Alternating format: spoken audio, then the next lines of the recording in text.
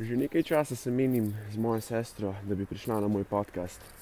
In danes je petkovo jutro, zmenila sva se, da greva okrog jezera in pričakujem, da bo prišla čez približno 5 minut. Preden pa pride, bi pa rad naredil nek kratek uvod. V bistvu se mi zdi, da se bo lahko pogovarjalo o precej zanimivih temah. Po mojem bo se bo dotaknila športa. Mogoče da dam neko, da nekako predstavim vam, čeprav mogoče bo bolj, da se sama predstavi, ampak gledajte, ona je 3 leta starejša od mene. Ne vem, v bistvu vam kar pusti, da se sama predstavim. Tako da, ja, jaz se veselim tega in upam, da boste uživali. Zdaj pa dam na pauzo, dokler ne pride, pa začnemo.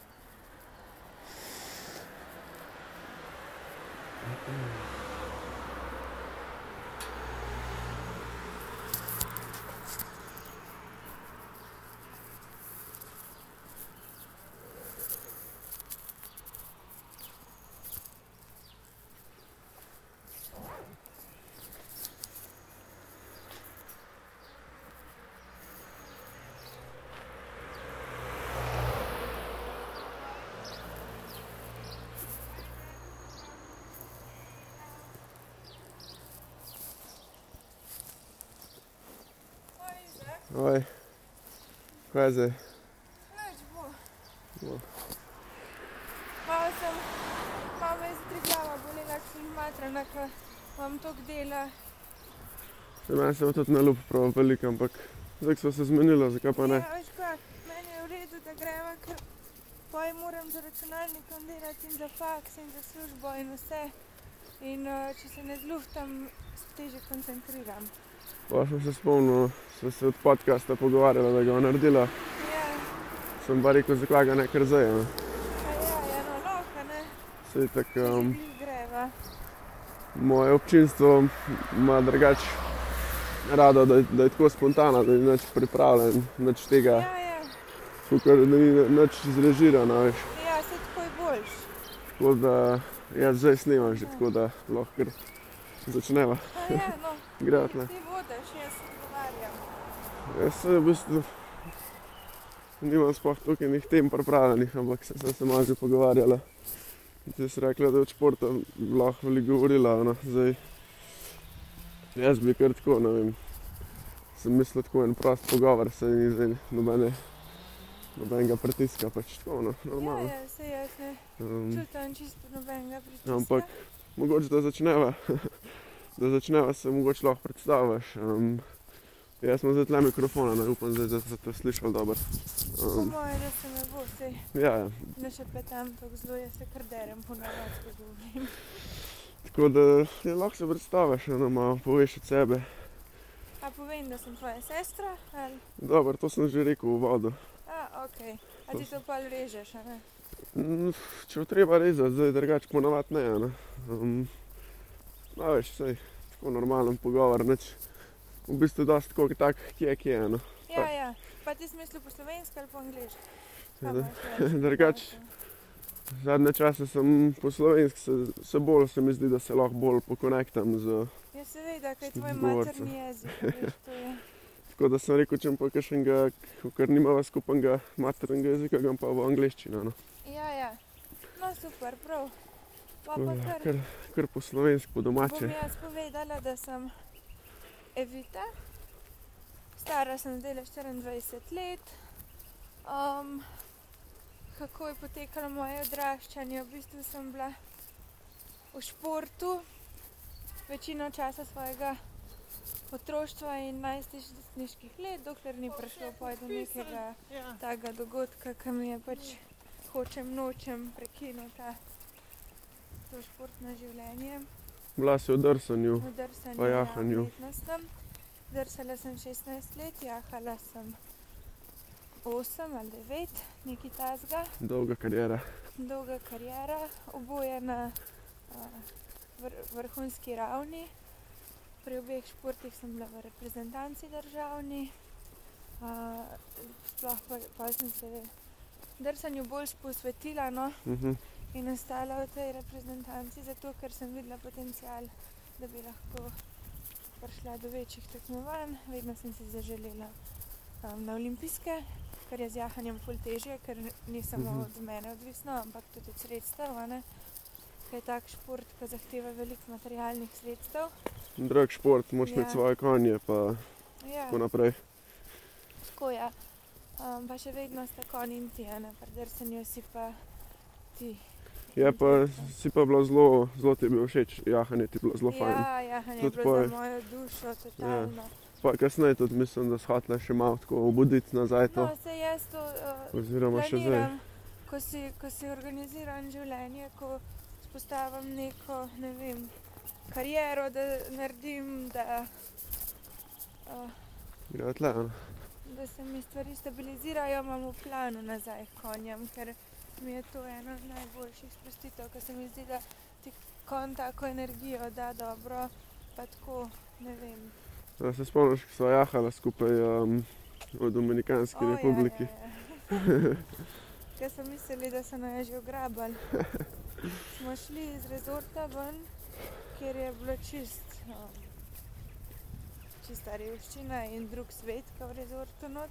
Koliko sva bila stara takrat? Ne vem, ti si bil po moje, jaz sem bila 15 ali 16. Jaz sem kar užival na konju, samo edin, kar je bilo, me je užulal. Užulal te ful, ja. Ni bilo, mislim, da sedla, ampak...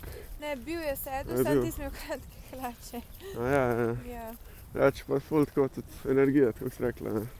Ja. Pač res ta ti konj zaupa, no, fajn je. Tako konji se mi zdi, da te ful naučijo neverbalne komunikacije, da a veš, v bistvu komuniciraš z živaljo brez besed, ampak razumeš jo pa čist. Jaz, ko sem imela svoje konje, veš, ko ni to konjka, ki greš enkrat jahat, ampak si vsak dan z njim, pol kar nekako razumeš, naučiš se razumeti, ne vem, njegove kretnje, njegovo čisto vse obnašanje, razumeš. In pol to povežeš tudi malo z ljudmi in ti konji pomagajo razviti eno tako zelo dobro intuicijo. empatičen rataš, bolj. Tako vez, nevidno vez, kakor.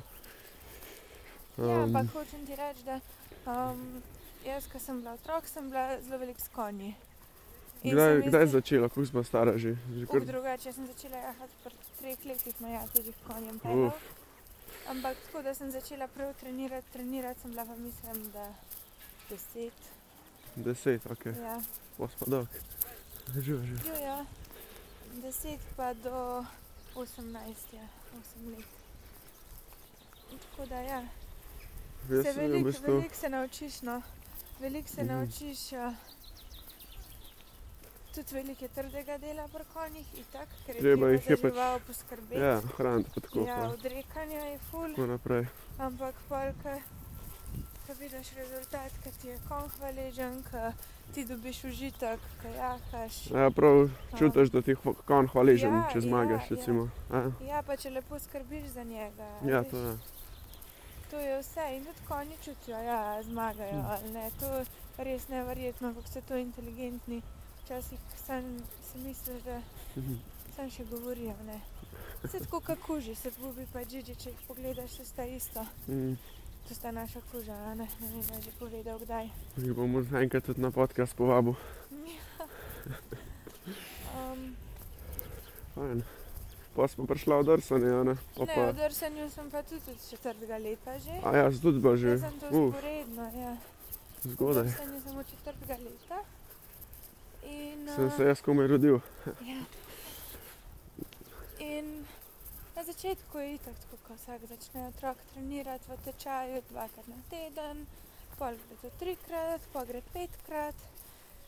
Pol je šel ruski trener iz Bleda na Jesenice, smo se na Jesenice vozili, koliko me je babi 10 let na Jesenice vozila vsak dan. In to včasih še 2-krat na dan, ko smo imeli po 2 treninga. Tako da to jaz sem imela urnik. Ko sem bila v osnovni šoli, zjutraj v šolo, pol sem šla kakšno uro pred koncem vedno ven, ker sem imela že trening, ker drsalci imajo vedno zgodne ure, a ne? Ko imajo hokejisti prednost in imajo neka fajne popoldanske. In ona mi je prinesla v ta prveri v kosilo, oziroma neko malco, ko sem jo v avtu pojedla na poti na Jesenice. Na trening. Ja, sem šla na trening, to je trajalo takrat še 2 ure v osnovni šoli, ne več. In potem sva šla nazaj. Nazaj grede sem ta drug taperver pojedla, ker me je babi direkt pri konjih odložila. A ja, pa je direkt na jahanje. Ja, in jaz sem bila recimo od 1 do 3 na drsanju, pol 4 sem bila pri konjih in me ni bilo do večera. 6, 7, 8, če smo se na tekme pripravljali. Pa je kaj časa sploh ostalo za šolo? Osnovno šolo sem jaz zelo tako delala, da sem bila res z glavo prisotna v šoli. Da so vse v šoli naredila. Da sem vse snemala in si probala čim več zapomniti, ker sem vedela, da če bom to v šoli vse si zapomnila, ne bom rabila se pa učiti doma, ne. Mater, vas pa veliko športala. Mislim športala. Mislim, dober. Drsanje, jahanje, oboje naenkrat je pa kar časovno Ja, ampak jaz mislim, da je to veliko boljše za otroka, da je zaposlenka, pa da je doma in da ne ve, kaj bi snal s sabo, ker potem otrok ne zna. Ja, če vedno dobrih odločitev sprejemati, ampak se odloča na podlagi influensa, se pravi vpliva družbe. Pa odvisno, kakšna družba ima, ali pa na podlagi ne vem česa, domišljije ali kaj in dostikrat pride do kakšnih bedarij. Jaz sem ful vesela, da sem imela toliko neke smernice. Netempirano otroštvo, ker se bolj je zdrav razvoj, no jaz mislim, da... Ja, pri drsanju je tudi tako, da ti moraš biti, da v bistvu že pri zelo mladih letih si uspešen, no, tako. Saj zdaj vidim ta trend in pa ste vi, kar že mlada, pa ste imeli že visoke cilje zelo, no, sva tudi že na velikih prvenstvih v tujini bila veliko priprave, pa tako. Ja, na evropskih in tako priprave so bile... Stara zva pa je približno 16, To je bilo ko sem šla v gimnazijo, ja. Oziroma konec osnovne gimnazije, ko sem postala reprezentant slovenski, je to ratalo bolj resno. Pa smo imeli, moj dan je izgledal tako, ko sem bila v Sloveniji, sem zjutraj postala, sem imela v 6:30 trening. Zgodaj. In sem bila na ledu in sem bila 1,5 ure na treningu. Zjutraj pa sem direkt šla v gimnazijo za 3-4 ure in potem sem šla spet nazaj v ledeno dvorano za naslednje 3 ure treninga. To je bilo zanimivo, ko ste gimnazijo to delala, se spomnim. Ko vem, da sem, pač ti skoraj zelo malo si bila v šoli, ampak kljub temu si bila pa zelo uspešna, pa si vse opravila. Ne? Veš, kako je bilo, jaz sem pol, da povem do konca najprej No, svoj da, dan, sem te prekinil malo. zdaj malo skoči drgam. A te kar povej. Pol sem jaz trenirala te 3 ure drsanja, sem šla domov, pojedla kosil in začela delati malo za šolo in to. In pol sem imela 3-krat na teden še zvečer trening ob 8. V Ljubljani. Enkrat v Ljubljani, 2-krat na Bledu suhi trening. Se spomnim, ko smo te vozili v Ljubljano, sem bil še jaz. Smo skozi šli na burek pa jogurt. Ja. No in to je tako bilo. In jaz sem vedela, da imam uno okno od recimo 5 do 7 za šolo. In to je bilo vsak dan, disciplina totalna. Jaz takrat nobena ni bilo distrakcije, skoncentrirana sem bila maksimalno. Imela sem točno organiziran, kaj tisti dan moram narediti in to sem naredila. Se pravi, v 2 urah si zelo veliko naredila. V 2 urah sem bila zelo efektivna, pa sem kakšne stvari tudi v avtu, med vsemi vožnjami, ki so bile, zrihtala. Kako sem pa gimnazijo delala, pa tako, da sem tako kot osnovni vedno, ko sem bila v šoli. Jaz sem po mojem šla fulkrat sošolcem na živce, zato ker sem ful sodelovala, a veš, ko čas gre to pač. To gre, ja, no. Današnjem... Unmuk se ne da, mu gre na živce, zato ker poj... Dal traja pouk, pa... Dal traja pouk, pa vidi se, da, mislim, se pričakuje tudi od drugih, da imajo malo interakcije, ne. Ampak je pa zelo fajn, se mi zdi, če sodeluješ, tudi hitreje ti poteče ura in več se zapomniš in nekako uro oblikuješ v svojemu nekak načinu, po svojemu načinu. No, to, če si v razredu s 25 ne moreš, a ne. Ampak lahko pa zastavljaš vprašanje. Če si ti v razredu, imaš za to učitla, zato da on oblikuje uro. Ja, ampak... Drugač ne bi rabili učitlov. Hotel sem reči, takimi vprašanji lahko ti uro usmerjaš v to smer, ki bi ti rad, a ne? Ja, to, kar te pač... Ja, to, kar te zanima. Normalno, se zato imaš ti tam profesorja, zato ker si ti to tam uživo, zato da lahko ti takoj vprašaš. Ja. In jaz sem res, nisem bila v šoli, zakaj moram biti kle, zguba cajta. Jaz sem vedela, da je to priložnost. Zdaj, če sem že glih kle, da se v teh 4 urah, kar sem v šoli, čim več naučim in čim več odneseš od tega. Ja, posrkam znanja. In jaz sem enkrat slišala v šoli in ker sem jaz vedno hočem stvar razumeti. Nisem tak tip, da se bom na pamet nekaj učila. Ja. Jaz še stvari, ki se je treba na pamet naučiti, si nekako tako priredim, da najdem eno logiko noter, no. A veš, tudi številke si jaz kar nekaj naredim eno matematiko v glav. Recimo, ne vem, kako naj ti zdaj razložim. Saj ni treba to specifično, ampak poj. Ful fajn ti je šlo, sam poj pa zdrsanje se spremenila že, da sem imela krizo. Mislim, veliko ste trenirali in pač se po vsakem športu pride do... Vsak šport pač terja tudi razne posledice, sploh če je intenziven, vrhunski. In pač poj lahko poveš, na kaj se je tudi zgodilo, no. In zakaj si pa je mogla zaključiti kariero. Ja, sem v bistvu... to so bili treningi v Sloveniji, kar sem prej opisala, pa smo šli pa vsake tok na priprave, to je bilo pa 7 ur treningov na dan. To je bil cel dan sam trening. In jaz imam že tako prirojeno malo kolke zarotirane nazaj, pa malo bolj zaprte in pač ni vsak material za vrhunski šport in jaz očitno nisem bila in mi je šel kolk. V bistvu se ti je obrabljal v vsakem skoku, se pravi na vsakem... V vsakem skoku se mi je nabijal in mi je labrum noter, to je ta vez, kakor kolenov meniskus, v sklepu med čelčko in to glavco, mi je natrgal, ampak zato, ker je del hrustanca se odlomil in šel noter v sklep in ta špička je noter v bistvu zabadala to vez, ta labrum. Se pravi, prav zlom, kakor? Ja, zlom hrustanca in ta zlomljen delček mi je potem na 8 koncih ta labrum strgal. In jaz na koncu nisem mogla sploh več, če sem sedela v avtu, ker je pač kot manjši od 90 stopinj tukaj, a ne. Ko sediš, jaz nisem mogla čustiti, ali pač sem predklon naredila, kot da bi mi en nož zapičil. Se pravi, nisi mogla nekako se prepogniti? Ja, prepogib. Ni šel, pa če sem dolg časa sedela, me je bolel. In ko ste pa rešili to? In to je prišlo do te poškodbe konc 3. letnika gimnazije. Glih tik preden bi mogla jaz res zaštartati one kvalifikacije za one mladinske olimpijske, pa neki, ne vem kaj že takrat bilo, vem, da so bila neka pomembna tekmovanja. Resna kariera, v bistvu. Ja. In enostavno nišlo in sem šla na preglede, so ugotovili, kaj jaz rekla, potrebna bo operacija.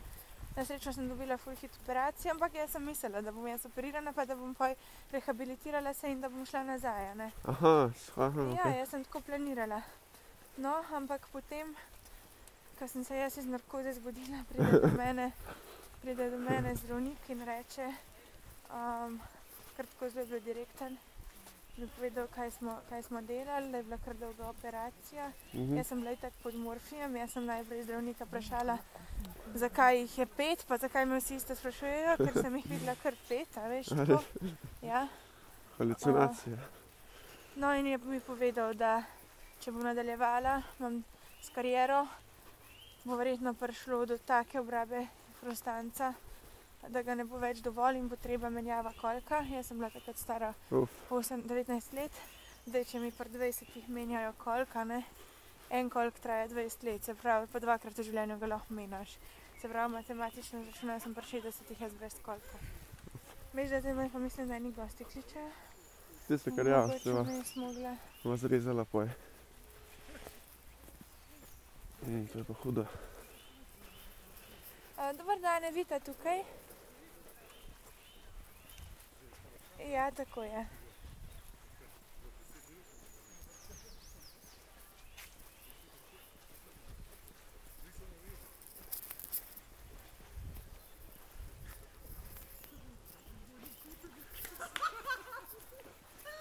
Aha, večerje nimamo.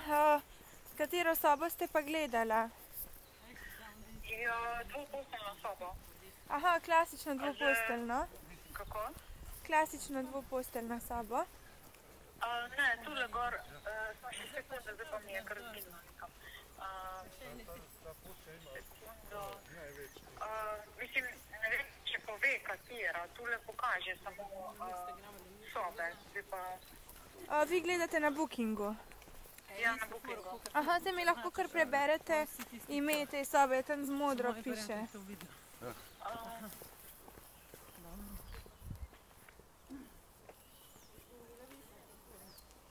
Zdaj mi jo bo pokazala, kako. Potem je pa tudi dvoposteljna. Ja, koliko je pa cena? 177, ja, kaj jaz nisem pri računalniku, pa ne morem pogledati, zato vas to sprašujem vse. Lejte, 177 je cena brez vključenega zajtrka. Zdaj, če direkt rezervirate, vam lahko jaz brezplačno vključim zajtrk za 2 osebi, ki pride drugače 15 € na osebo. 15 €. Ja, tako da lahko naredimo v bistvu... Ampak to je hotel, ki je čisto zraven. Zdaj, če se prav spomnim, sploh se ne spomnim točno, kje to je. Tako se pelje bolj proti... Proti Bohinju greste, po cesti. Bohinju, točno, ja. Ja, in je na levi strani bivša vila od Istra benda, imenovala se je vila Istra. Zdaj se to imenuje Adora hotel. To je ta roza vila na ovinku, čisto ob jezeru. Koliko je to stran od centra? Peš 12 minut, 12 do 15. Z avtom 3 minute. 3 minute, aha. In vse so tako v tem stilu opremljene, ne? Ja, vse so v tem stilu. Okej. A mi date, moram še vprašati boš pol vsake Okej. Okej, hvala. No, se slišimo, adijo. Ja. Evo, sorry. To je to, a veš. Kje so ostala zdaj? Ja, vse to je pač obveza. Če imaš službo, je služba, nimaš kaj. Ja, odgovornost. Ja, zdaj to smo se pogovarjali. Pa so rekli... Koliko, ko mi je rekel, da zdaj ne morem več drsati. Meni je bilo to tako, čez noč, jaz sem šla v operacijsko in ko sem prišla ven, je bil moj življenje čisto drugačen.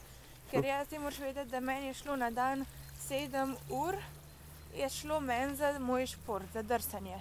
In jaz sem točno vedela, jaz imam šolo in jaz imam drsanje. Takrat nisem več jahala, ker mi ni zneslo. Ko sem jaz začela v gimnazijo hoditi, sem jahanje mogla pustiti, zaradi časov, ker je 24 ur pač premalo bilo. Ja. No, in sem jaz vedela, če bom pridna v šoli, vse imela zrihtan, mi bojo dovolili, da manjkam, ker zaradi drsanja sem jaz mogla manjkati šolo, ker so bili treningi v takem času. In jaz sem pač toliko rada imela drsanje, tudi šolo sem imela rada, jaz se ful rada učim, ful sem vedeželjna in taka. In sem vedela, prvo šola mora biti pošlihtana in pol jaz lahko karkoli delam z drsanjem, lahko grem kadarkoli na trening. In sem zato imela res življenje od jutra do večera natempirano, na minutko. Meni je bilo že stresno, kaj veš, se veš, kako je naša družina, včasih ni bilo vse tako, smo se zmenili, točno ob tistem času. In meni je totalno porušil sistem, če smo se mi zmenili, da bomo imeli kosilo takrat, pa da ni bilo takrat. Jaz sem bila živčna, ker sem... Ker naenkrat pa ni bilo več tega striktnega plana in si imela več časa ponavadi in ti je bilo to nekaj novega. Ja, pa jaz sem vedela, da če jaz sledim temu planu, ki sem si ga zamislila, me bo to pripeljalo do rezultata v športu in do dobre izobrazbe, a ne? In pol kar čez noč se ta plan mogel ni spremeniti. bilo več tega, je bil moj življenje drugačen.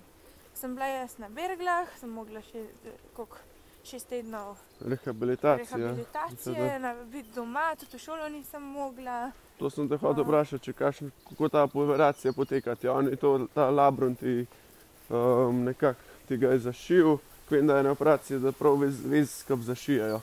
Ja, ne, on je v bistvu, jaz ne vem, zdaj čisto točen, ampak kakor je on meni povedal, gre to artroskopsko noter, se pravi skozi 2 lukance, s kamerco pa zunima, ne, zašivati. In ti noter to artroskopsko potem zašije, ne zašije, ampak neki taki obročki so, ki ti to fiksirajo. Ker ta labrum ni vez, ki bi se celila sama. Se pravi, da ti on fiksira glavico, da ostane v temu, ne? Ne, on ti labrum zafiksira, da je spet da se spet drži kostu, ker če ti glavico zafiksira, pa ne moreš več kolika primikati. Point je, ja, da glavica tako drsi. pač, da nekako, da sta... Glavica mora tako drseti po sklepu. Da spet funkcionira lahko. Ja. In če ta labrum strgan, to je kakor en, a veš, če bi bila direkt kost na kost, bi to bolel, ker bi bilo trenje ful. Ta labrum pa to je kakor en amortizer, kakor en maziv. Maziv, ja. In pa ti pa tam tudi zlomljen hrustanc, ti pa mogel ven vzeti. Ven vzeti, pa rob, ki je bil pač odlomljen, je lepo zbrusil, da niso bile več špičke. Pa ni bilo enostavna, operacija. Kar 3 ure je trajala. Tako da je pa zelo zanimiv to, lahko povem. Oni tepkle, ki ti gre not v kolek, ti prebodajo te mišice, kakor jih uporabljaš, da se usedeš gor, da se dvigneš. Da v bistvu dvigneš tako nogo ali pa da sebe tako dvigneš. Da se prepogneš. Ja. In ponavadi, ko si operiran, moraš ful trenirati, da se lahko spet usedeš, da lahko nogo dvigneš sam, a ne noge ti ne moreš premikati kar takole naprej pred sebe. Ja.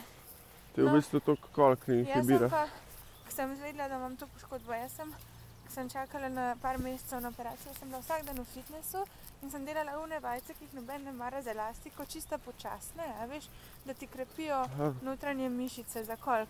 In jaz sem toliko bila pridna, da sem to res delala vsak dan 2-3 ure, če je bilo treba. Pa doma, pa v fitnessu. Z elastiko, ano? Ja, vse različne vajce so. To mi samo je tudi ful pomagal takrat. Pa tak je, mislim, z lastno težo, nič na silo, pa tako, da te nič ne boli. Ti moraš za krepljanje notranjih mišic okrog kolka, da ti v bistvu drži kolka, ne. In jaz, ko sem se zbudila iz narkoze, še operacijski, se zbudim in se v istem momentu gor usedem in rečem, joj, nisem. In unim nič ni bilo jasen. Kako to možem? Kako se je zdaj človek usedel, če je bil gliskar operiran. In jaz sem imela, zgleda, druge mišice toliko okrepljene okrog, da sem jaz to lahko že kaj delala, ne? Da so prevzela te druge mišice, ki niso bile prebodene, funkcijo teh so jo oni prebodali. Pa se ti bo to splačalo. To se zmeraj splača, že pred operacijo, pa je v bistvu ni zdrsala pred operacijo in pa si to delala namesto drsanja. Ja.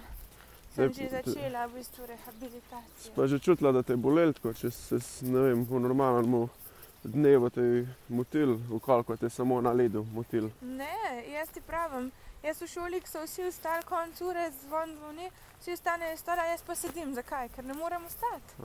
Zato, ker je to kakor, da ko sediš, da bi se kle not v kolk zapičil en nož in potem bi se hotel ostati. Vsakič, ko se hočeš stegniti, si gre to bolj globoko, si predstavljaš. Noro. To je pač tako in potem samo čakaš lahko ali pa tako čist počas se zravnaš, zato da se ta zobček odhakla. Ker jaz si to tako predstavljam. To je mogel biti nek delček v sklepu in ko se je to tako obrnilo, veš, da se je tako postavil, da se je zataknil, takrat se je meni zataknil kolk in se nisem mogla stegniti in potem sem se na silo stegnila.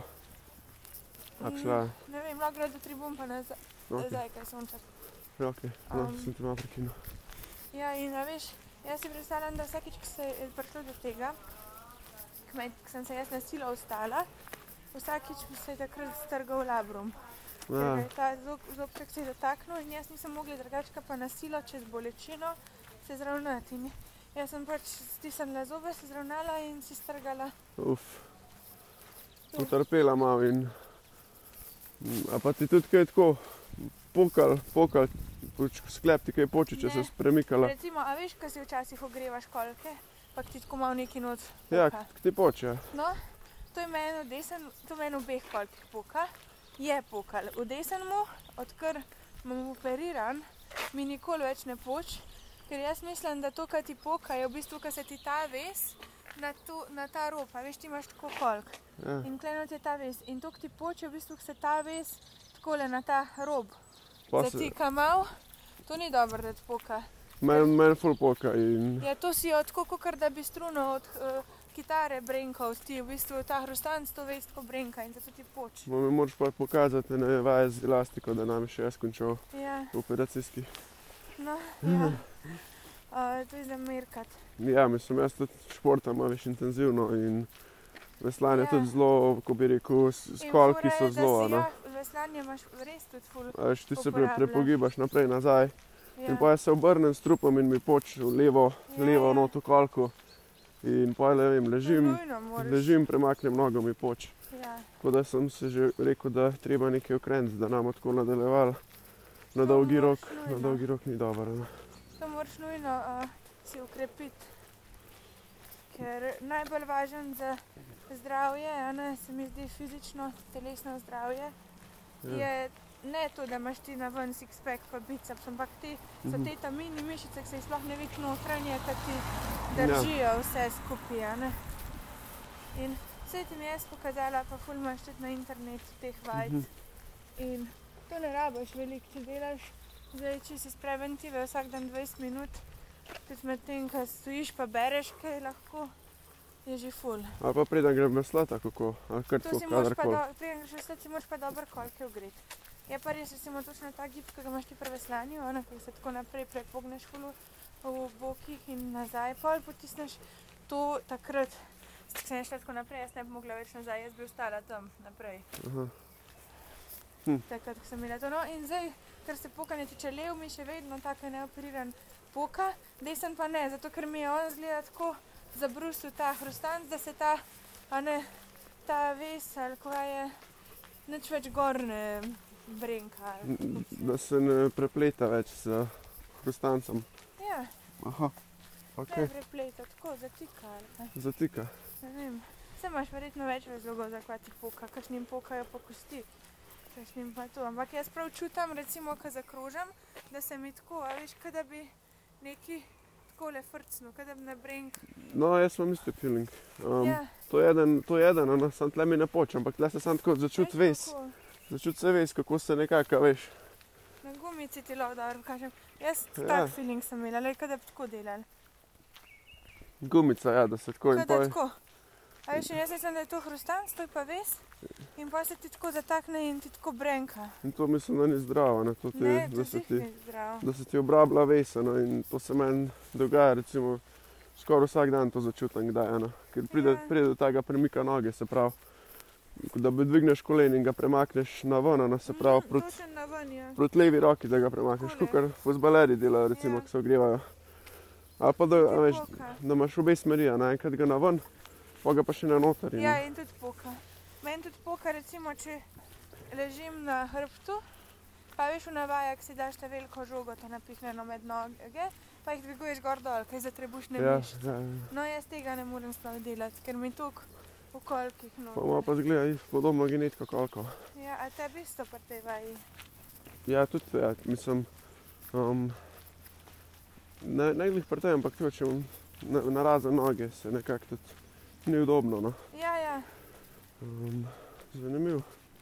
Ja, zdaj sem malo zašla v kolke pa to, ampak vse tudi zanimivo, meni se to zdravje pa nekako anatomija pa razumevanje svojega telesa mi je zelo pomemben. Ja, sploh če si športnik. Ampak v bistvu potem, ko pa nadaljujeva, pa sem končala gimnazijo, mislim, pa sem imela četrtletnik, ki je bil precej drugačen kakor ostali. Jaz sem imela takrat čista preobrazba, naenkrat, da je to noro. Recimo, prej sem jaz bila tako, ko je meni en rekel, jaz ne vem, kva bi v življenju, sem jaz rekla, kako ne veš, jaz že čisto vse vem. Jaz že vem točno, kako bo moj življenje potekalo, veš, sem to mislila, da jaz vem. In pa, ko se ti takole čez noč obrne, nič več ne veš. In meni se je par stvari zgodilo takih, ki so kar dosti mi spremenile. Prvič v življenju, prvič sem bila zaljubljena in sem imela prvo izkušnjo, nekaj si z nekom in pa, ko nisi več.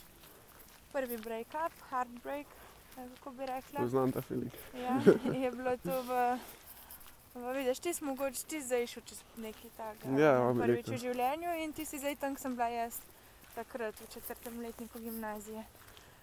In zdaj sem podcast začel, da se tega malo... Da to pametno, o tem se je treba pogovarjati.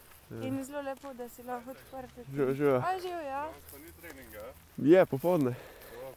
Treba se malo zluftati prvo. Malo kisika v možgane. Niso lekarni. Ne, danes sem frej po ponedeljku, končno doma. Ja, boš pridane in šetaš. Moram. A ni fajn kle na Bledu? Mislim, najbolj. Res. Čisti mir. Skozi grem tega, kakor greš ta video stari. Res? Ja, da malo svičam. Ja. Kjer ga misliš tam? Ne, tako sam druga smer. Jaz grem doskrat še na Ojstrico gor, ali pa na grad. Sam usede. Tvoj babi. Dobro, veš, ko se drži. Vse vidim. Ona je Danes sem borc. spet videl s temi vašimi psi, vse tri tako. Pa včeraj ali predvčeraj nam je Maksim neki na vrtu delal in pride ona zraven, je pa ona drevesa vlačila, veš. Je rekel, Maksim, daj neki, bo Izak. Taka je pač. Vroči. Ampak, preživela je, zdaj kakor to, pač normalna, starost, bolj kakor pa COVID. Ja. Super je bilo, ja. Ja. Vse, hvala Bogu. Vse pride homka, Jana. Ja, tako. Se ne vem, imate še unga mačka na platformi. Nima več platforme. Prebalo se skoraj. A je prebole? Ja. Zato, ker pač jaz se spomnim od tega, ki je pač kupovalo Uno in zelenko po pravem mestu. Zakaj to mačko je za mačko na platformi? Ja. Ampak dobro, ja. Nema pa kost, zdaj bo Atina, veš, sem te gled. Jaz je pa čist bolana, pa voda ne more več zadrževati, pa ne vem kaj vse, tako da ne več dolgo po mojem. Je gut? Ja, to Maksima, hvala. Ma ne, tam pa veš. Ja, ne Jaz sem razi. se zdaj ostrigel. A si bil tudi blond? Ne, sem bil živ vijolček. A res? Mislim, pink. Kako pa si tu naredil tudi peroksida? Midva sva z Robinom imela nek projekt, A ja. ki je rekel, če bi se lahko pobaral. Pa sem rekel, da lahko, Ja. Itak mi to hitro zraste. Kaj še zdaj kaj vidi? Ne, zdaj sem se gledal, da sem A res? Da se ne vidi. drugač pa čist živo roza, ja. Pa se je pa unitak spravil dol do bliča. Pa prva si je simpel, vi se sam pač stridete, Ja, se je to. Kaj pa boš? Ja. Pozdravite vse. Ej, Umej se. Janko. Čau.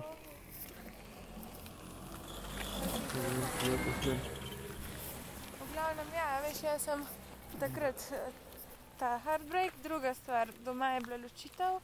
To tudi. Ja, tretja stvar, konc drsalne kariere. In četrta stvar, istočasno je potekala matura. Zame so vsi pričakovali, da bom jaz zlati maturant, da bom jaz z levo roko prišla na medicino, tudi jaz sem hotela na dentalno, a ne na stomatologijo. Po mamičnih stopinjah. Po mamičnih, zakaj? Potem sem se spraševala.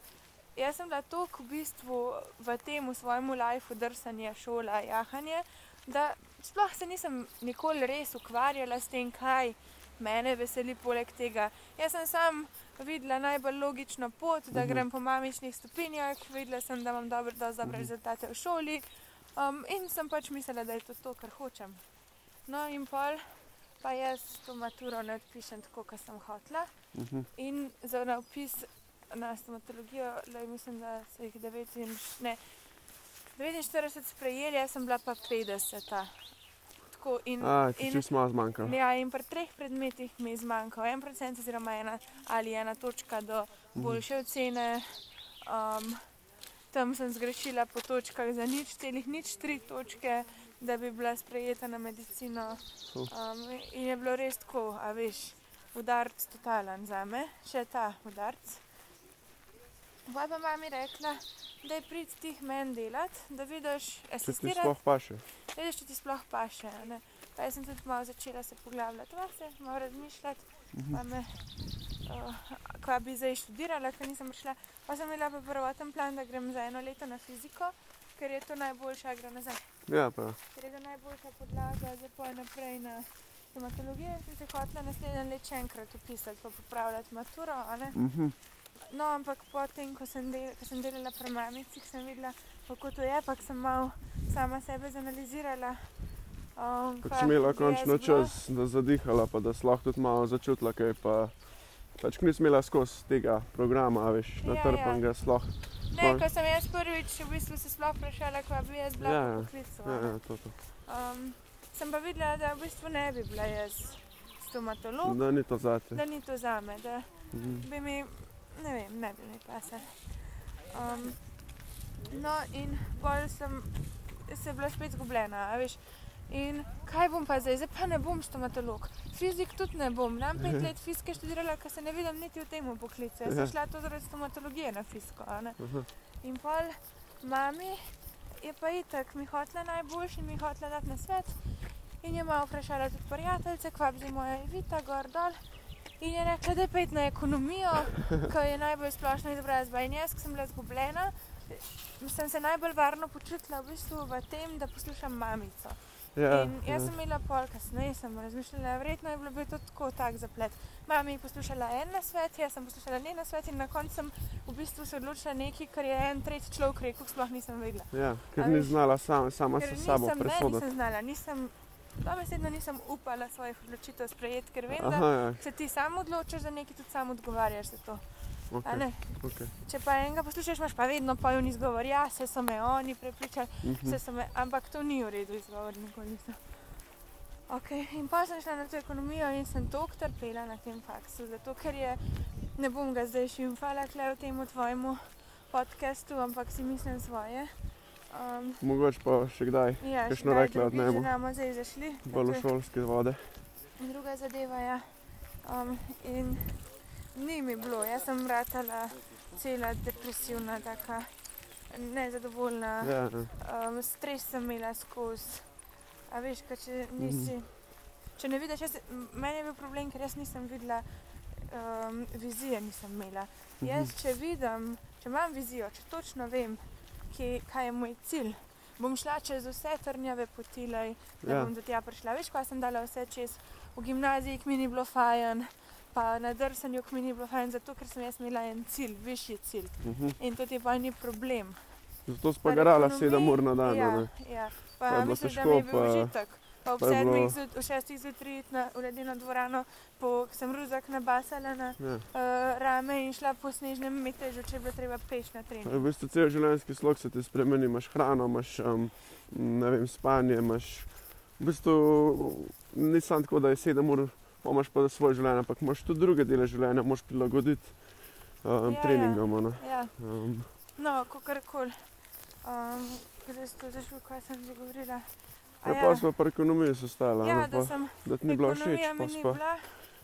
Pa sem pa rekla, zdaj pa dosti, da pa jaz bom nekaj študirala, eno vizijo moram najprej najti in potem se bom odločila, kaj bom študirala. Ja. In potem sem jaz to sestavila, kaj jaz rada delam. Jaz ful imam rada hiše, dizajniranje, oblikovanje, česarkoli, taka kreativna sem. V Recimo svojem ati. ekonomija, ne, in mamici. Mami je noro kreativna. Po njej.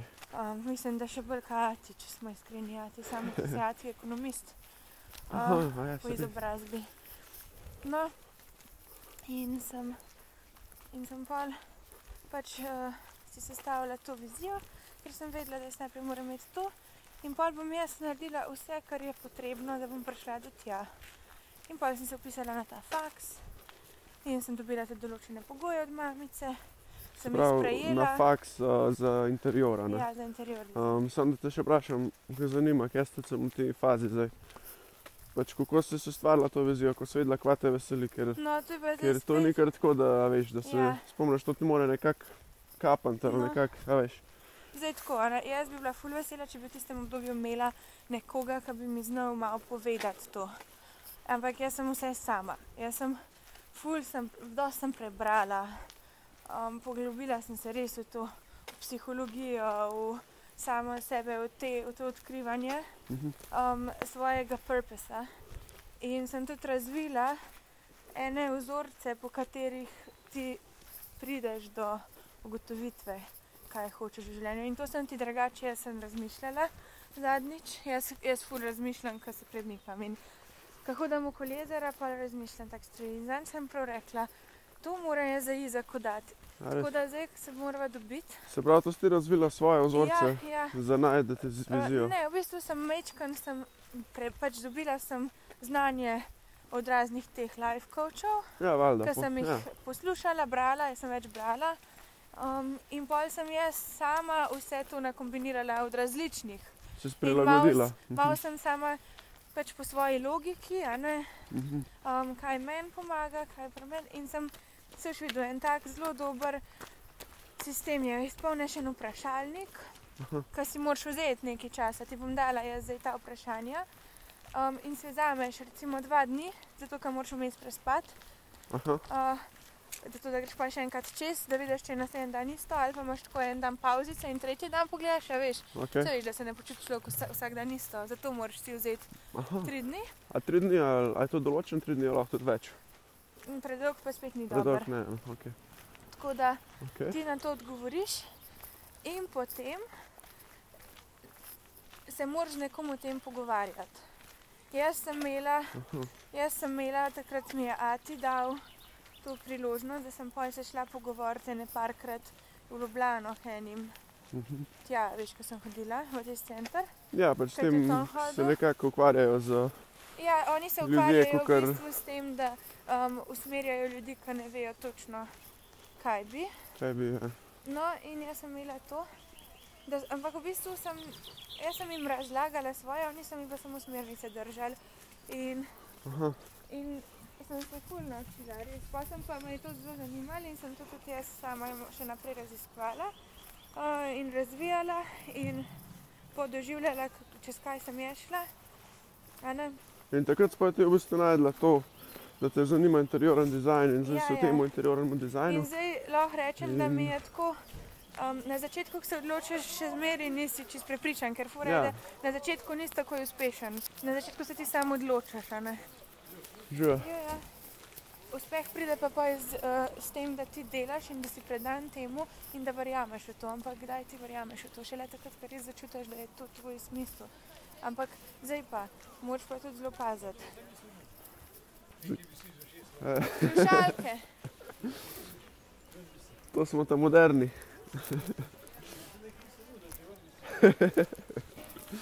Uhani. Zdaj, jaz bom tebi dobro poraja, da ta sistem je. Zato, da se ne zgubiš, ker ljudje mislijo, zdaj pa jaz moram najti svoj smisel, zdaj moram pa jaz začutiti to strast v sebi, zdaj pa to, kaj mene res usrečuje. Ne, ni vedno samo tako, ker potem si cel življenje zbegam, ker kot sem rekla, vsak dan se malo v drugačnem moodu zbudiš in vsak dan te je mogoče nekaj druga. Kakšen dan ti ne paše to, ti nekaj druga, ali ne. Ja, koliko sem bil jaz, recimo, kakšen dan Kakšen dan sem rekel, k vam je faks, kriptovalute me zelo zanimajo. Točno, to sem jaz pri tebi pokazala. Jaz lahko služim s tem, jaz lahko živim od tega. Kriptovalute, super. Pa čez nekaj časa sem pa videl, v bistvu, zdaj pa sploh nisem več toliko vezan na njih, zdaj pa lahko sem pa videl, v bistvu, nabaš neko razmerje med hobiji, pa v bistvu ne moreš ti delati skozi nekaj, kar ti 100% všečno. Nekaj moraš imeti na tehtnici, kar moraš narediti, pa nekaj, kar rad delaš. Ja, ker fora je, da jaz sem imela eno obdobje, ko sem bila brez nekih hudih obveznosti in odgovornosti. To je bilo zame najhujše, najslabše obdobje, ker se počutiš nekoristen, ga vidiš, da stagniraš, da v bistvu sploh ne napreduješ. Napredek se zgodi takrat, ko greš ti čez nekaj, kar ti ni fajn. In če bi bilo vse toliko fajn, bi bili vsi na svetu uspešni. A razumeš? In ti moraš čez te stvari, ki niso fajn, ker tudi potem svoj uspeh toliko bolj ceniš. In tudi užitek, konec koncev, ti ne moreš okusiti pravega užitka, če ti nikoli ni bilo težko. A veš, če vsak dan ješ svojo najljubšo jed, ti počasi nasploh več dobra, a ne? Pač ta cona obdobja, ti moraš iti ven iz nje, čim več. In s takim odločitvom pač si rekla, da si se odločila za to zadevo. Na začetku ti je bilo težko, ki si rekla, da je šla v interior, ker to je spet odgovornost. Sam pa se nekako najdla not, kako? Ja, jaz sem se najdla in moram reči, da tudi na tem faksu imaš predmete. Nisem mi zdaj vsi, da bom rekla, wow, to je to. Jaz bom to ful rabila. Ker vem, da enih stvari tudi nam rabila. Sam to pa pač tako je, to moraš sprejeti. To je nek sistem, ki so ga razvili, ki te pripelje do določene izobrazbe, neko splošno znanje tudi pridobiš, ki ga mogoče nikoli ne boš rabil. Ampak tako je, pač tako funkcionira družba. Fajn je, da imaš širino, no. In faks ti to da. In ti moraš v bistvu od faksa potem za življenje pa vzeti tisto, kar rabaš. Ne za vsake vrstice, ki piše v knjigi, aplicirati v life, ker sploh ne moreš. Ker na faksu je zelo veliko stvari, ki se jih ti sam naučiš, ki sploh niso aplikativne v realno življenje, razumeš? Ti moraš nekako teorija. Snov, ki jo dobiš, ti moraš ponotraniti in jo nekako videti. Če jo vidiš pač v svojem življenju, da ti nekako, Ja, ti moraš v bistvu vse te stvari znati sprojecirati v svoj življenje. Ker če jih ne znaš, ti noben znanje ne pomaga. Če ti vse na pamet veš, vse knjige tega sveta, prideš pa ven na tale svet, te pa en tamle na trženc nategne, a veš, se nisi nič naučil. Ja, tako. A ne, moraš ti znati to znanje za svoje dobro v življenju uporabljati. In zato ti jaz pravim to, kar imaš ti v Ameriki. To je taka prednost, ker jaz mislim, da te faksi ti dajo ogromno širine.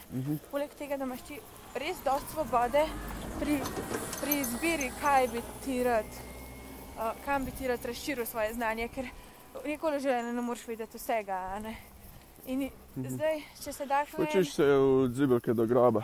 Ja, tako. Zdaj, če ti priješ v en sistem, recimo, če se v Sloveniji na medicino upišeš, se boš učil točno to, ko so oni rekli, pa tako je. Nimaš izbire. Medtem, kakor na mojem faksu, se verjetno poslušalci veste, pač to je v faksu Amerika, se pravi, ima drugačen sistem. In tam imaš pa v bistvu, si izbereš smer, ampak ta smer je še vsem široka, še vsem ti dopušča fleksibilnost, da ti lahko prideš do diplome v isti smeri na več načinov. Ja, veš, ko je to super. Lahko več različnih poti ubereš. Je pa ena slaba stvar, ko sem jaz ugotovila te možnosti izbire. Velikokrat, ko ti ljudem daš možnost izbire, se ne znajo odločiti. Ko jim ponudiš samo eno možnost, bojo pač to naredili, ker vejo, da hočejo priti do cilja. Zdaj ti dala, zdaj ti karikirala primer. Človek je lačen in ti mu daš na izbiro 15 jedi. In bo gledal, ne vem, kaj bom jedel, ne vem, ampak on je še vse lačen. On ve, da hoče jesti, samo on ne ve, kaj bo jedel. In se zmišljuje in se ne more odločiti. Ko mu pa rečeš, lačen si, ok, super, klele imaš sendvič, bo pojedel in na koncu bo sit. Jaz najraje pri takih odločitvah najraje poslušam intuicijo, pač ta prvo zamisel, ko dobim, recimo, ko si rekla, pogledam jedilen list, prvo, ki mi pade na pamet, tako, da slišam vse, to mu jedu, zaprem list, pika, imam določen. Ja. Ano. Da ne kompliciraš. Nič ne razmišljamo, ne, spet začutim, ok, mogoče to vzamem, ano. Ampak hočem ti reči, ja, tu je zdaj bilo tle, ampak jaz sem hotela reči, da v bistvu, kad ti daš ljudem preveč svobode, da se zmišljujejo, na koncu pripelje do tega, da se ne odločijo za nič in nič ne naredijo. A veš, jaz recimo, ko mi je mami rekla, takrat, ko nisem točno vedela, kaj bi, lej, karkoli hočeš, dej karkoli hočeš. Veš, koliko je to težko, karkoli hočeš, ker je milijon stvari in jaz še sama sebe ne poznam dobro in jaz se ne znam odločiti, mami, daj pomagaj mi. Meni bi bilo takrat v tistem momentu, če bi mami bila bolj vztrajna, pa bi me porivala, pojdi na stomatologijo, daj, ajde, boš prišla gor. Jaz verjetno bi prišla in verjetno bi zdaj že skoraj doštudirala. Nekaj v bistvu hočeš reči, da ti neko stvar moraš začeti, tudi če zdaj nisi siguran. In potem se že nekako ti not najdeš, že nekako vidiš, da to ustreza, ne, samo da nisi v enem takmu, ko bi rekel, morju in ne znaš sploh, ne veš kam iti, ne veš kam plavati. Da prideš recimo do enega, dam zdaj čist primer, do enega otočka in potem rečeš, malo bom tle ostal, da malo pomislim, kako je, kam me morda pač nekako veseli, kam je sil. To kot nese, ja. Ja, in pač zaplavaš naprej. Zdaj, če imaš tako, da ti dam primer, slovenski faks je tako, sta samo dva otoka in kar moraš preplavati vmes, je samo ena pot, recimo. Ameriški faks sta pa dva velika otoka, kar pomeni začetek in cilj. In vmes imaš ful majčkanih otočkov in ful možnosti izbire, da greš po različnih otočkih, da lahko greš eno pot, lahko greš drugo. In to se mi zdi, da ti ameriški faks dopušča res veliko poti, da prideš ti do določenega cilja. Sam je pa na ameriškem faksu težji mogoče včasih najdeti, sploh v teh časih, ko smo zdaj, ko nisi tam na kampusu, da bi imel okoli sošolce, ko bi te malo bodrili, težje je najdeti motivacijo. Sploh v tem okolju Maksim ne študira. Noben ne študira tako kot ti, da bi mogel toliko in toliko ur na dan res se učiti. Se pravi, zdaj govoriš o mojem domačem okolju, moja osebna izkušnja, recimo. Zdaj, nisem bil pač tam že en let, ne. To je bil tebi šok.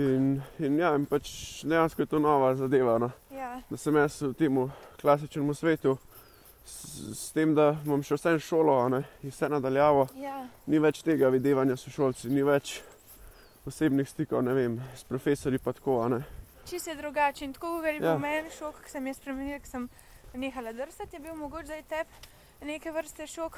Tudi lej, kar naenkrat ti moraš delati faks, ampak ti nimaš okoli fizične podpore, to je vse virtualno, to mora biti grozen, se meni grozen. Nekako veš, ko sem bil jaz na kampusu, sem videl, super, da zdaj faks delam in zato, ker ga delam, lahko uživam v njegovem okolišu, lahko spoznavam razne ljudi, lahko grem na razne izkušnje, gremo na izlet do New Yorka, Washingtona, to mi vse faks omogoča. Zdaj sem pa doma in kva mi omogoča, zaenkrat samo to, da sem priklopljen na računalnik in da dobivam vsebine in da jih študiram in da odpišem teste. Kar ti pa omogoča še, zdaj to, da si ti doma, je pa svoboda. Ti nisi 16 ur na dan, ker si buden na faks vezan. To je pa res. Ampak ti imaš še vseeno tistih nekaj ur v dnevu za svobodno odločanje. In ti se lahko odločaš, zdaj, kle moraš sprejemati dobre odločitve, mislim, odvisno kam si naravnana, si naravnan k žitkarjenju, pa boš šel tamle izležavati teh par ur na dan, ko imaš lufta, ali pa boš to investiral ta čas v nekaj, kar te veseli in da bi iz tega mogoče enkrat nekaj razvil. Recimo, ti imaš veslanje, ti imaš nek cilj, da boš enkrat uspešen, da boš en rezultat naredil, ker to boš imel za cel življenje. To se bi lahko še pogovarjala tega. V glavnem zapletenje, veš, da nimam tako enega zelo ozkega cilja, zelo širokega. Zdaj si v tem obdobju, ko nimaš, ampak važen je, ti imaš A ali B, ali si tisto prosti čas bom namenil užitkarjenju, ali pa prosti čas bom namenil enemu hobiju, ki je produktiven. In ti si mislim, da produktiven.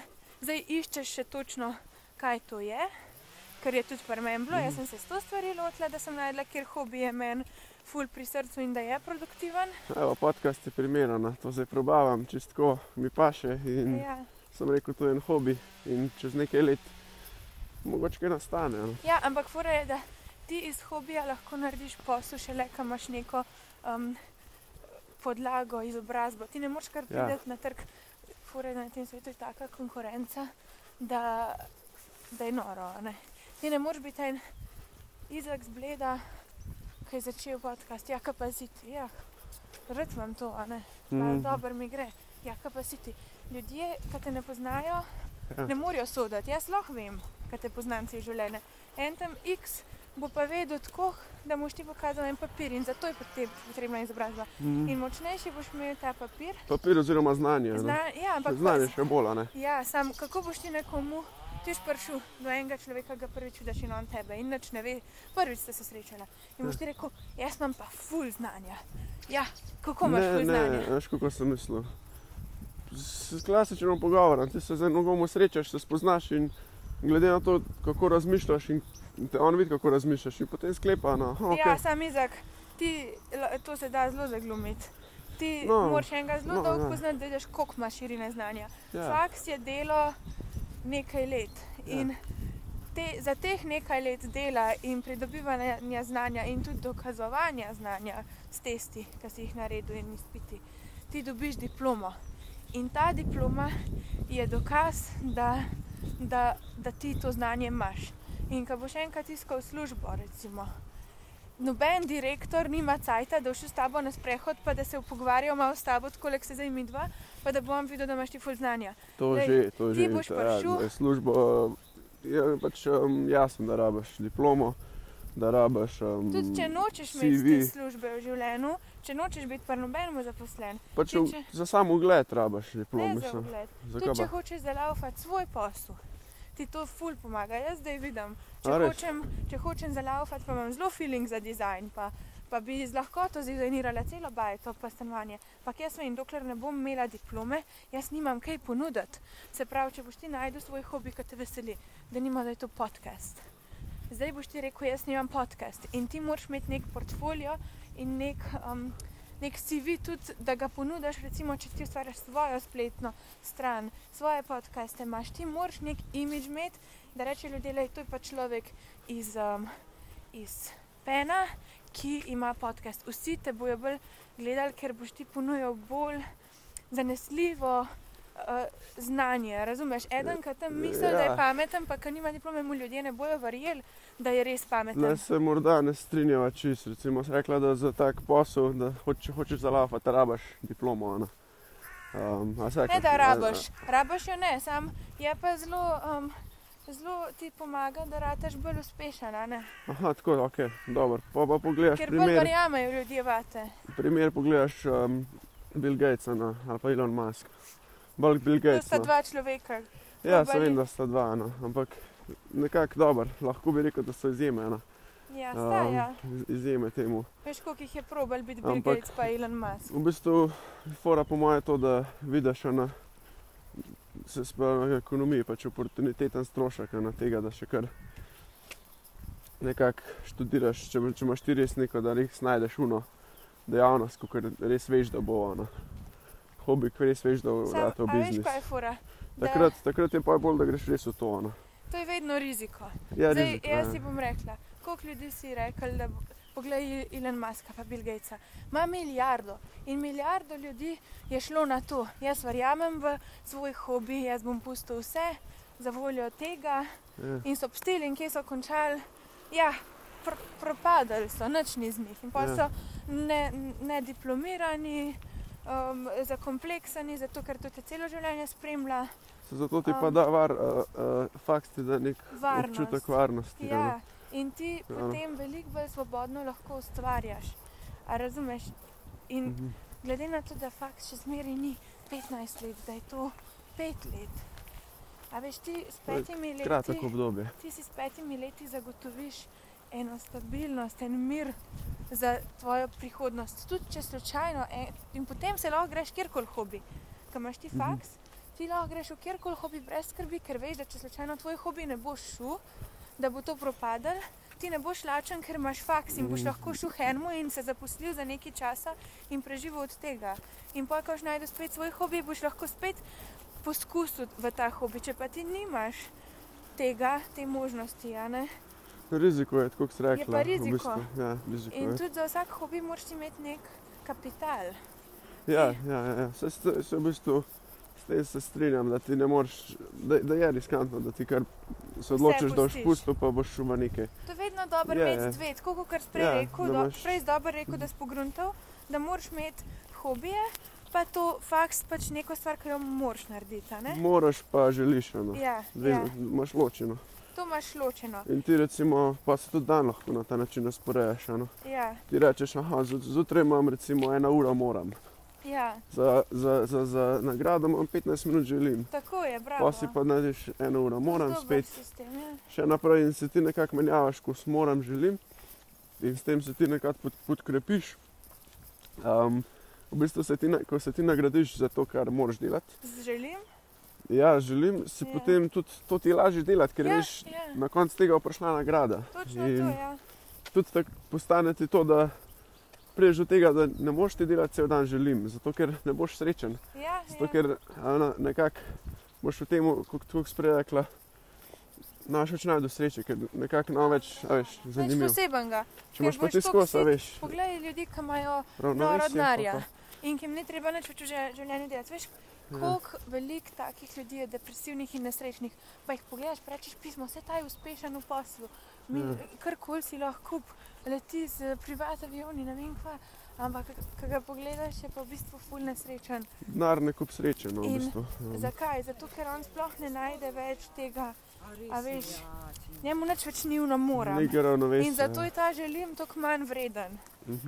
Stopa, kako si rekla, prej purpose, v bistvu, dobro, če priješ do nekaj danes, vse šlo v živo, pa vse, samo moraš pa imeti neko globjo, moraš najdeti v bistvu neko namen, zakaj živiš, zakaj je tvoja vloga na zemlji.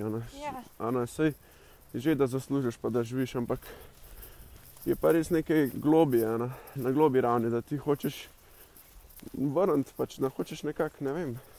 Veš, kaj hočem reči, kako te osrečuje pa. Če ti nekaj sam delaš za to, da delaš, te izčrpava. Če ti pa nekaj delaš in da vidiš v tem, da si nekaj doprinesel v svet, da si mogoče sebe s tem, veš, v sreču. Sam rasteš plus da drugim nekako. Pomagaš, Tako je.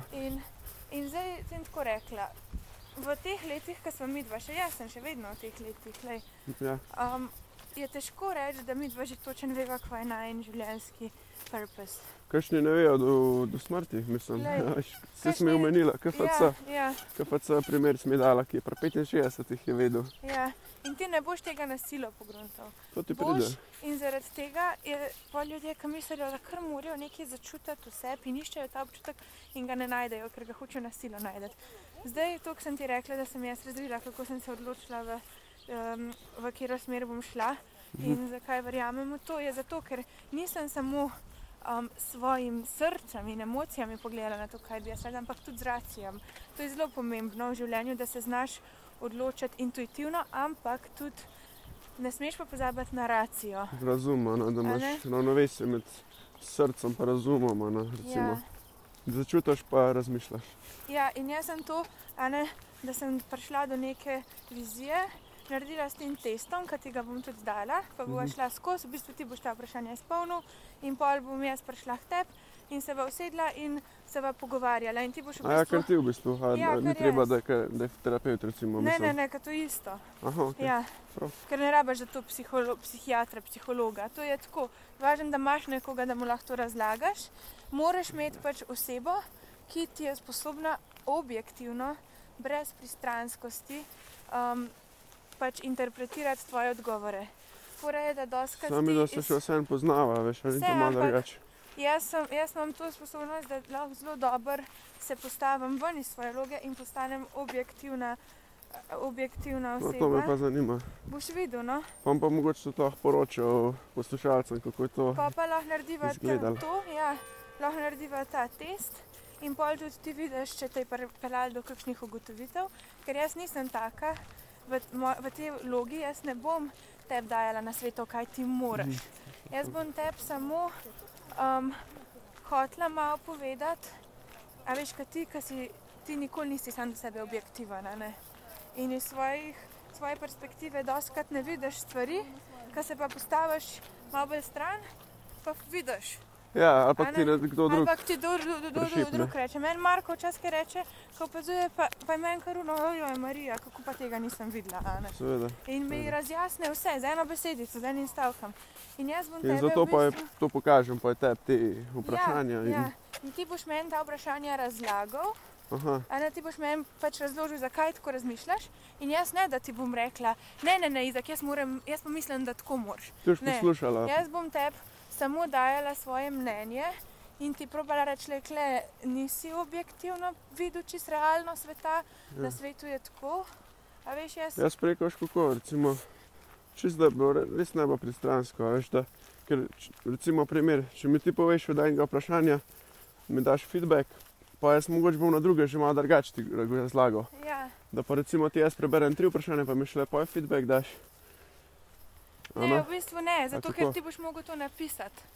Ti boš v bistvu odgovor napisal, se ne toliko dolg. Ti boš pa prebrala. To bova midva rekla, odgovor je maks eno stran.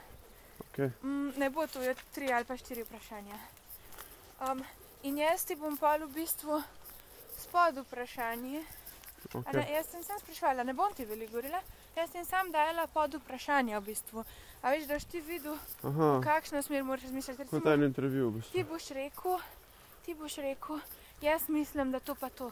Jaz te bom pa vprašala, zakaj pa ti misliš, da ja, malo me izzivala v bistvu. Malo te mi izzivala, da boš ti sam prišel do spoznanj, ker jaz vem, da če mi eden reče, moraš to, in ne funkcioniram dobro. Če pa sama pogruntam, pa ful boljš. In zato včasih pa težko, kaj sam pogruntaš, je fajn, da nekomu poveš, da ti tako, kot se prej rekla, un spark naredi in ti je vse jasno. Ja. No super, pa to, ko najdlačeš, seveda drug teden, jaz tim zdaj imaš tudi poven urnik. Ampak ko najdlačeš, pa jaz tim zdaj z veseljem. Danes te vprašanja poslala, ko mi že vse pripravljen. Da ti lahko kadar pač do drugega tedna narediš, pa si drugi teden en dan vzameva, pa si to dobiva. Prav fajn se bilo pogovarjati, se mi zdi, da se ploh še naprej, pa ne bilo konca. Ja. Ampak kot si rekla, da si mnenja, da poslušalci imajo radi strnjeno obliko, da čim več poveva, čim krajšem času. Jaz mislim, da sva danes kar veliko povedala. Jaz mislim pa, da bo za poslušalce veliko bolj koristen drugi del, bojo tudi sebe mogoče noter najdel, ker v prvem delu sem jaz bolj o sebi govorila. Ja, se je normalno, se predstavlja. Ja. Tako da... Ampak super, recimo, če te kdo, kakšen poslušalec, če ga kaj več zanima od tebe, kje ti lahko sledi, kje te lahko najde.